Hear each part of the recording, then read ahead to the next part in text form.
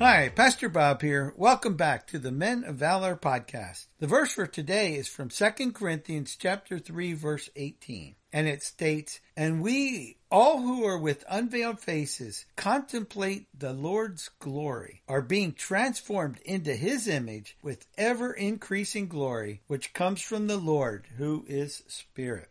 One of my favorite pictures that we have on our refrigerator is our granddaughter with her big smile holding her bug book with a big green grasshopper on the cover. Her and her little people team, her brother and sister, love to get their nets and go around catching various bugs. Imagine them trying to catch a monarch butterfly and coming in excitedly with a caterpillar in their nets. As I see their catch, I say, "Guys, that's not a butterfly. It's only a dirty caterpillar."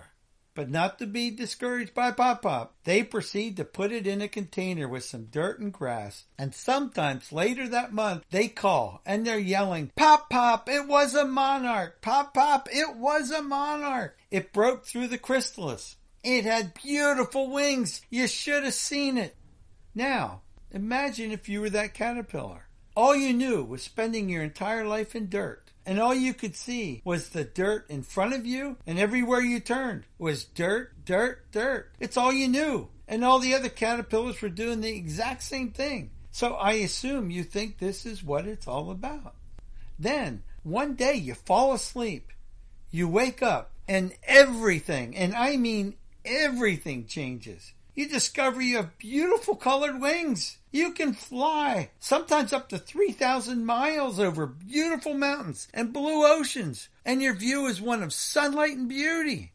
Reminds me of a sermon Pastor recently taught and said, "Your past no longer matters. Eternity starts today and moves forward." Wow, this can't be the same world I was living in. It just can't be. But guess what? I was that caterpillar. And guess what? So were you. We were all crawling around in the dirt of the world, chasing the toys of life, because he who dies with the most and nicest toys wins. Perhaps we were living in the dirt of religion by just going to church week after week, month after month, and it meaning nothing to us, and living like most of the other people, just crawling their way through life. Then something absolutely miraculously happens. Someone shares the good news of the gospel of our Lord Jesus Christ with us. And by the grace of God, we're no longer blinded. Up until that time, 2 Corinthians 4:4 says, "God of this age has blinded the minds of unbelievers so that they cannot see the light of the gospel that displays the glory of Christ, who is the image of God." Then, all of a sudden, everything changes in your life. Life is no longer about me and my toys. It's now about exalting and obeying the God who created us and loving and sharing with other caterpillars that were not hatched yet. Now that our eyes have been opened to some extent, how do we view other people who have not been so blessed yet? Are we compelled to share the gospel and tell them our testimony as the Holy Spirit leads? Are we compelled to plant and water the seeds to perhaps have the Holy Spirit open their eyes? When discussing sharing like this, one young man recently shared with me, "I would share the gospel with this guy I know, but he drinks, get high, and even sleeps around."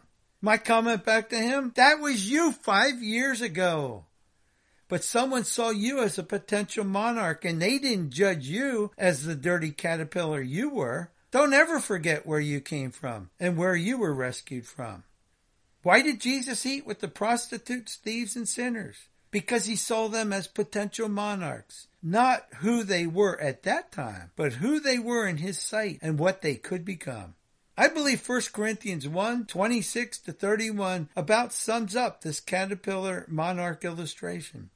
It says, "Brothers and sisters, think of what you were when you were called. Not many of you were wise by human standards, not many influential, not many were of noble birth. But God chose the foolish things of the world to shame the wise. God chose the weak things of the world to shame the strong. God chose the lowly things of the world and the despised things, the things that are not, to nullify the things that are, so no man can boast before him. It is because of him that you are in Christ Jesus, who has become for us wisdom from God. That is our righteousness, holiness, and redemption. Therefore, as it is written, let the one who boasts boast in the Lord. What an amazing God we serve. God bless you all.